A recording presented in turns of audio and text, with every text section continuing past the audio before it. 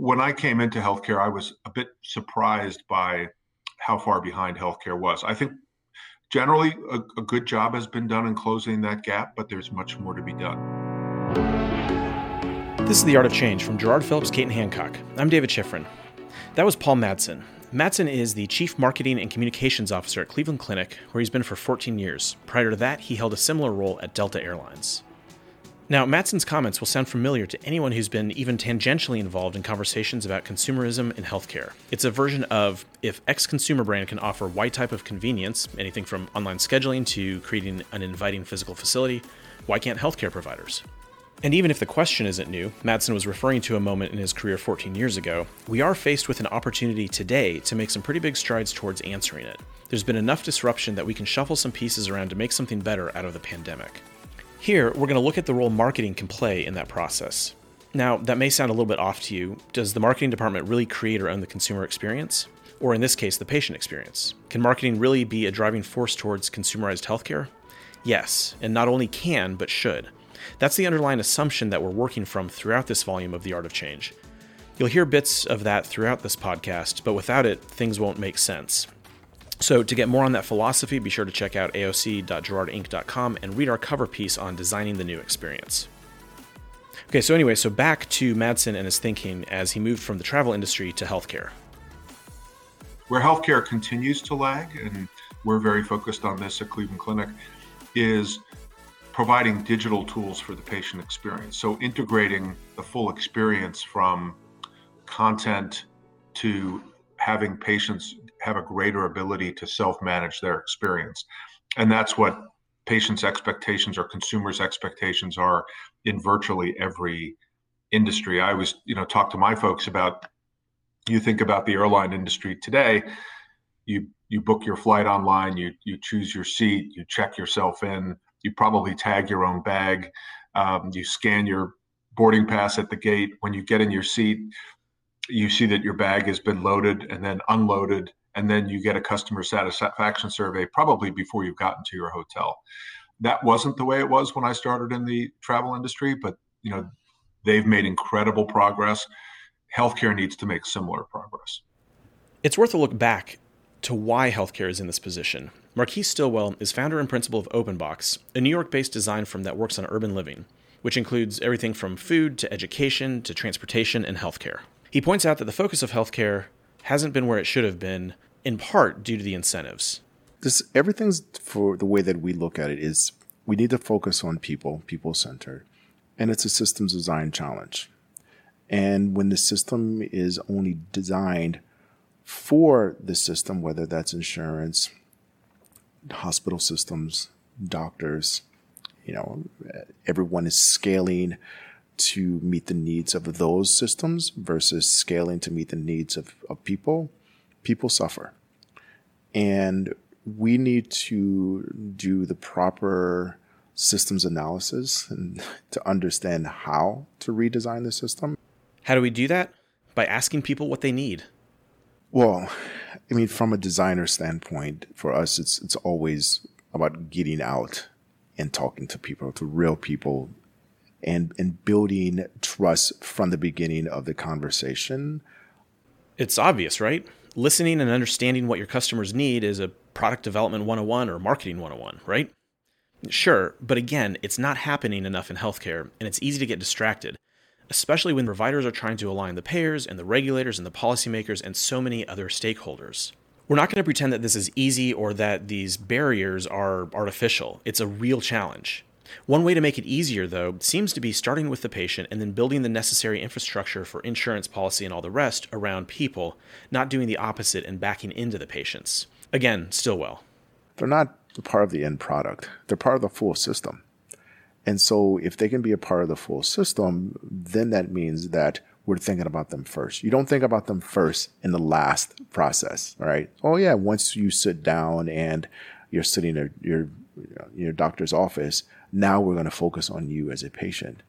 I think that we need to begin the process of designing better systems at the first mile, not the last mile.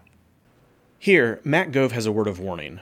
Gove is the Chief Marketing Officer at Summit City MD, also based in New York. Summit is one of the largest independent physician practices in the country. CityMD is the largest urgent care company in the New York metro area. They merged back in August of 2019. Gove spends his time thinking about how to capture demand by giving people a good experience from start to finish. And that word of warning, don't do it by throwing a bunch of shiny objects at people. I'm fascinated with the way that patients enter into our systems and how they come to choose us and why. And so instead of what I've seen consistently in this industry, particularly since it's a little behind in terms of engaging consumers, and so it's constantly chasing examples in other industries of how to do things, but that ends up usually being a more tech-centric solution. So that it's more about, oh, look at this cool thing that they do at Delta, for instance, or whomever it is. We should do that here. Instead of starting with the customer and saying, how do they choose us? Why do they choose us? And how can we make that journey better for them? And maybe there are applications out there that other consumer-focused companies are using to do that. But often, if you start there, what you'll realize is that that solution that you were chasing may not be the thing that your customers really want or need. In other words, in the quest to become more consumer-centric like other industries, healthcare providers may get too focused on the end, being consumer-centric, and actually miss the mark because they didn't employ the right means. Instead, providers need to very intentionally work through the decision-making process of a prospective patient and then build around that. I've been in healthcare for 11 years now, and so I think I've gotten a fair amount of experience working with physicians. And so we have some pretty strong opinions amongst leadership. We typically are very large organizations, right? And so in very large organizations, you have usually a fairly sizable executive team full of really smart people, sometimes physicians at health systems in particular. And so where you end up is a lot of really smart people chasing solutions. And while they are patient-centric, particularly in the way that they deliver care, they're not consumer-centric in the way that they think about how decisions are made. And so if we start with the customer and what they need from us, instead of what we need from them, it should be easier for us to separate the promising applications or other technologies that will ease their journey. It'll make their experience better. And it's not saying we won't make mistakes, but we should make fewer mistakes if we really do start with that consumer mindset first. An interesting note here is that we may actually be hindered in this effort by the language we use. Stillwell pointed out the transactional and, frankly, limited nature of English. Yeah, language matters. And, one thing that I would also say that's problematic is that because in this country we are very hesitant to allow for other languages, we've also limited ourselves in the way that we're able to communicate certain levels of feelings, right? I think that in Europe, what's interesting when we compare different healthcare systems, I don't think we take into account all the different languages that are spoken, which means that there are so many different ways to actually express one's feelings. English is such a business language. It's very flat. It's very one-way and directional in regards to it being transactional. And there's not always room to actually express how someone is feeling. In that clip, Stillwell was talking specifically about how patients express what they're feeling to their doctor during a visit, but we can take that same idea and apply it more broadly. People have access to more information, they're coming in more informed, which means that the emotional weight of the situation increases, so they're even more invested. Marketers need to take this into account when listening and developing messages and tools to take to people to draw them in and capture that demand. So just as a baseline, I feel like that sometimes is just a limit, it's a constraint. But if you just go further into understanding how, as an English-speaking country, how do we actually create language that allows people to express how they feel?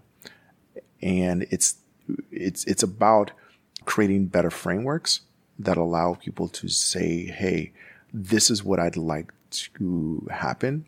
This is what I'd like to understand.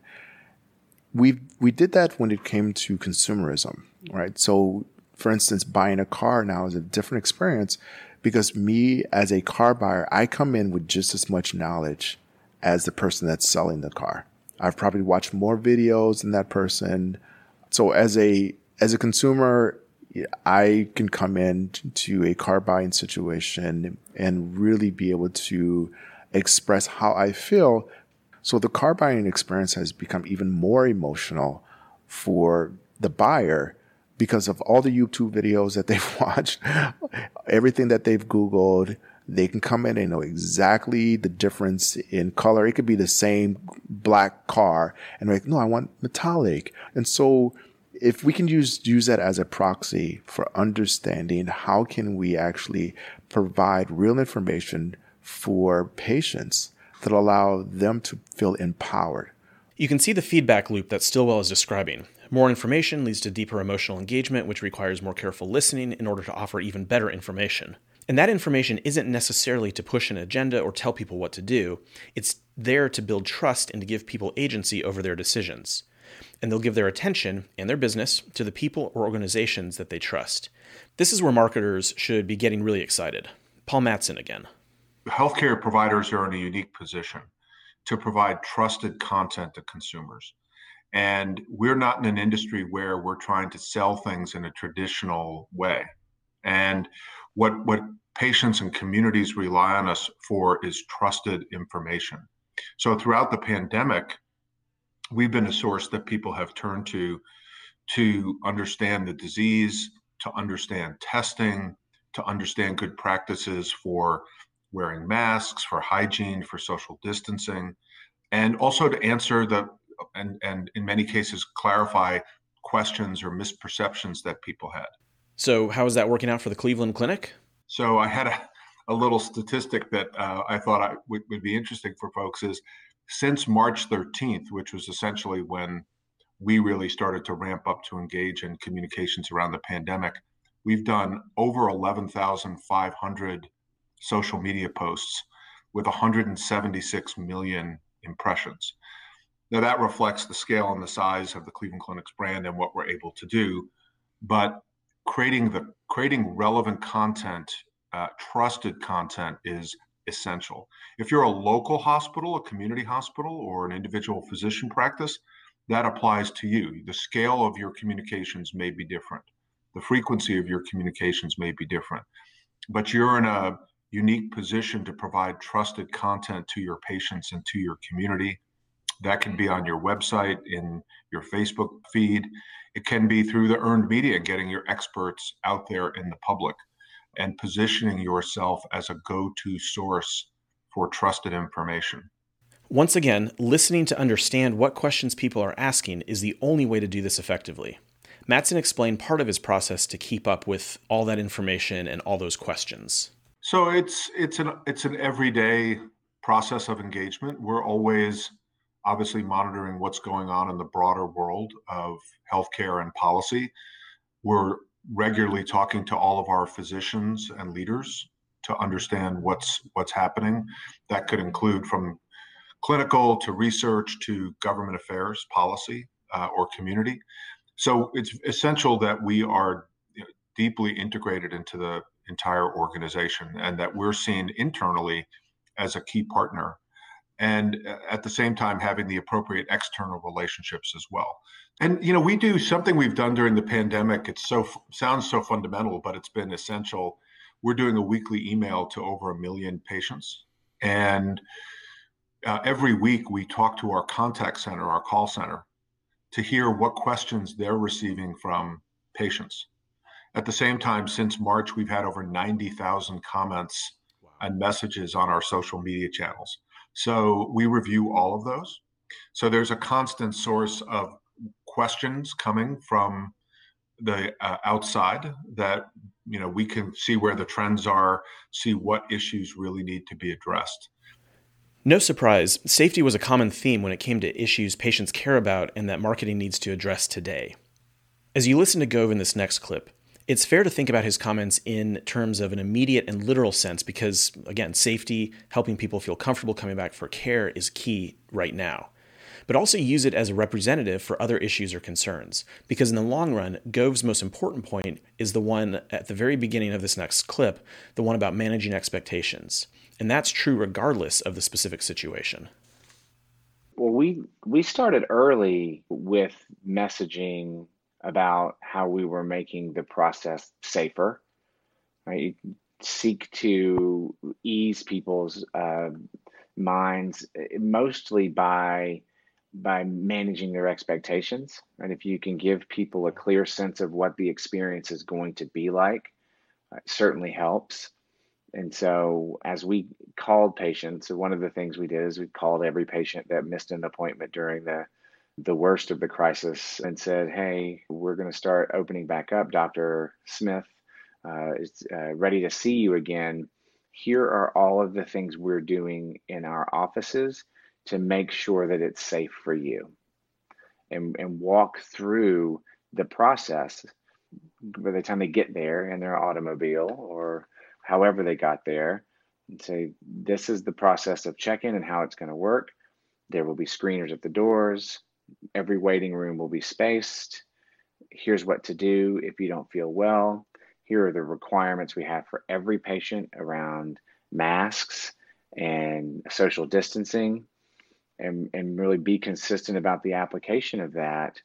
And then the general messaging that we sent via email to all of our patients on both sides of our business, the multi-specialty practice and the urgent care, was around ensuring that they knew that going to the physician, going to the doctor to seek care for an issue you're having is even more important now. And so we tried to be as consultative as possible in individual conversations with patients, and then our broader messaging to all patients, it was really about here's what we're going to do to make sure you're safe, and we reiterated that, right? We didn't assume that one message would be enough. So over the course of 2 months, we probably sent 6 messages to our total patient base, helping them understand how we were opening, when the hours were changing, reiterating all of the safety precautions that we had in place. Okay, so we're hearing that we need to listen carefully, giving people room to express their needs. Then we use that feedback to provide useful, trust-building information that satisfies a potential customer or patient, and conveniently puts your organization top of mind. You'll note that we haven't directly addressed marketing tactics and channels. We will get there here in a bit. We've instead tried to set up the overall environment, almost the vibe, that needs to be in place for all of this to work. And this gets back to the idea that marketing needs to own, or at least be heavily involved in, the patient experience. And that has operational implications. Creating the environment and the systems provide this end-to-end experience requires operational decisions, investment in different tools, training for physicians and staff, and much more. That's departments across the organization that are involved. But if marketing owns the message, the reputation of the organization, it has to have a hand in making those operational decisions so that the message matches the reality and the reputation is strengthened every time someone comes in for care. Sonia Thompson is founder and CEO of Thompson Media Group. She spent years in healthcare and biotech marketing and now helps companies create inclusive messages. We hear a lot from her in the podcast Trust, Belonging, and Inclusive Healthcare, also part of This Art of Change, so be sure to check that out. But anyway, for now, Thompson pointed out that a brand, which is largely a marketing term, is built on experience, which is informed by operational decisions, and it takes a lot of work and ongoing energy to cultivate. So building a brand is all about your reputation. What is it that people think of whenever they're encountering you along every part of your customer experience, right? So for instance, I was just over the weekend, I've been trying to complete a transaction at my bank. And my bank, they want their brand to be about convenience, but everything about the experience and multiple touch points over the past couple of days with them was anything but convenient, right? So they want their brand to be one thing, but what I'm actually experiencing as a consumer says that it's something completely different. So going back to what we said, branding is about your reputation, but it's also something that is a moving target. It's not something that you've established one time, because you can do a bunch of work to establish your reputation your brand in the minds of consumers. But one interaction, the last 3 interactions, can sort of ruin that reputation and just sort of diminish the perception that people have of your brand in an instant. So my worldview is that branding is an ongoing process that is established, maintained, nurtured, and cultivated through the customer experience that you deliver to the people who interact with you on an ongoing basis. Marketing then can serve almost as a switchboard to make sure the operations and finance and HR and other departments are connected in the right way to deliver on the experience people expect. Paul Mattson explained what can happen when marketing takes the lead. When we research and talk to patients, they see Cleveland Clinic's care, they see Cleveland Clinic's brand as being highly distinctive. That comes from a number of different areas. It comes from our clinical excellence and our reputation for clinical excellence, our transparency around providing outcomes and data. It comes from our reputation for being innovative. So patients can see the difference. They see it in the architecture and design of our facilities. Most importantly, it comes from our culture, which was founded 99 years ago on the concept of teamwork and acting together as a unit. And that's alive and very vital today, and all centered around putting patients first. So it's true, not unlike the airline industry. You asked me about my experience in the airline industry. Airlines fly the same airplanes into the same airports. But why is it that certain airline brands are perceived to be superior than others? And it's the overall experience that they deliver.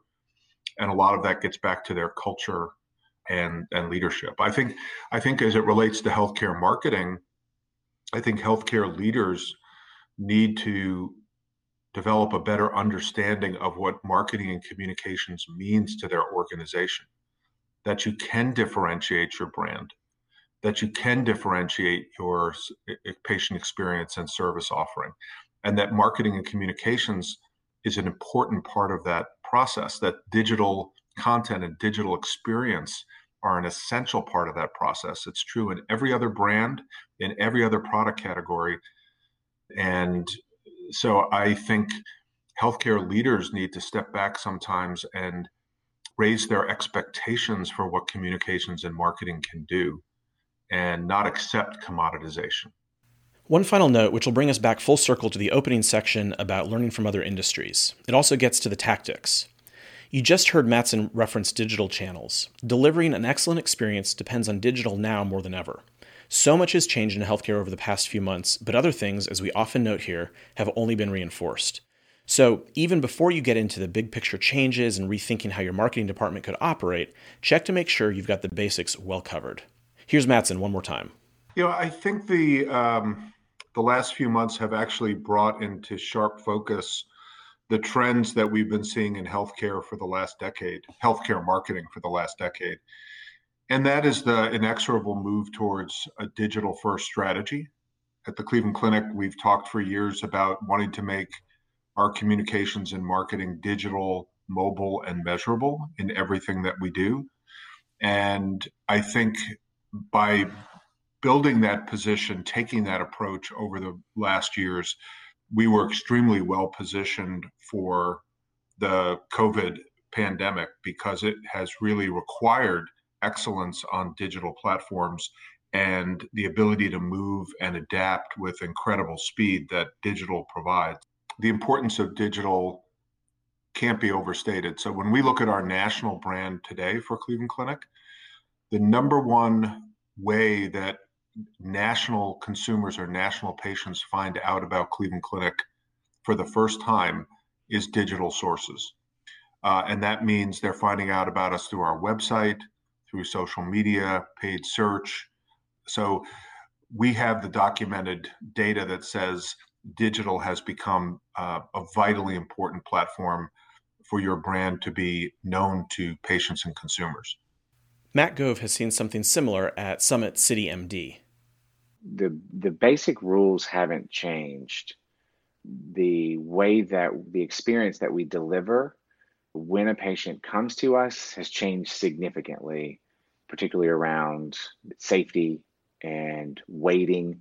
For instance, people wait in their cars now, and we have a texting sort of program that goes back and forth But from the patient acquisition side, the same rules are still true. Unlike a lot of consumer businesses, we don't generate demand, right? We use similar tools, but our job is to capture demand. Like, we can't make you sick. We can't make you need a procedure.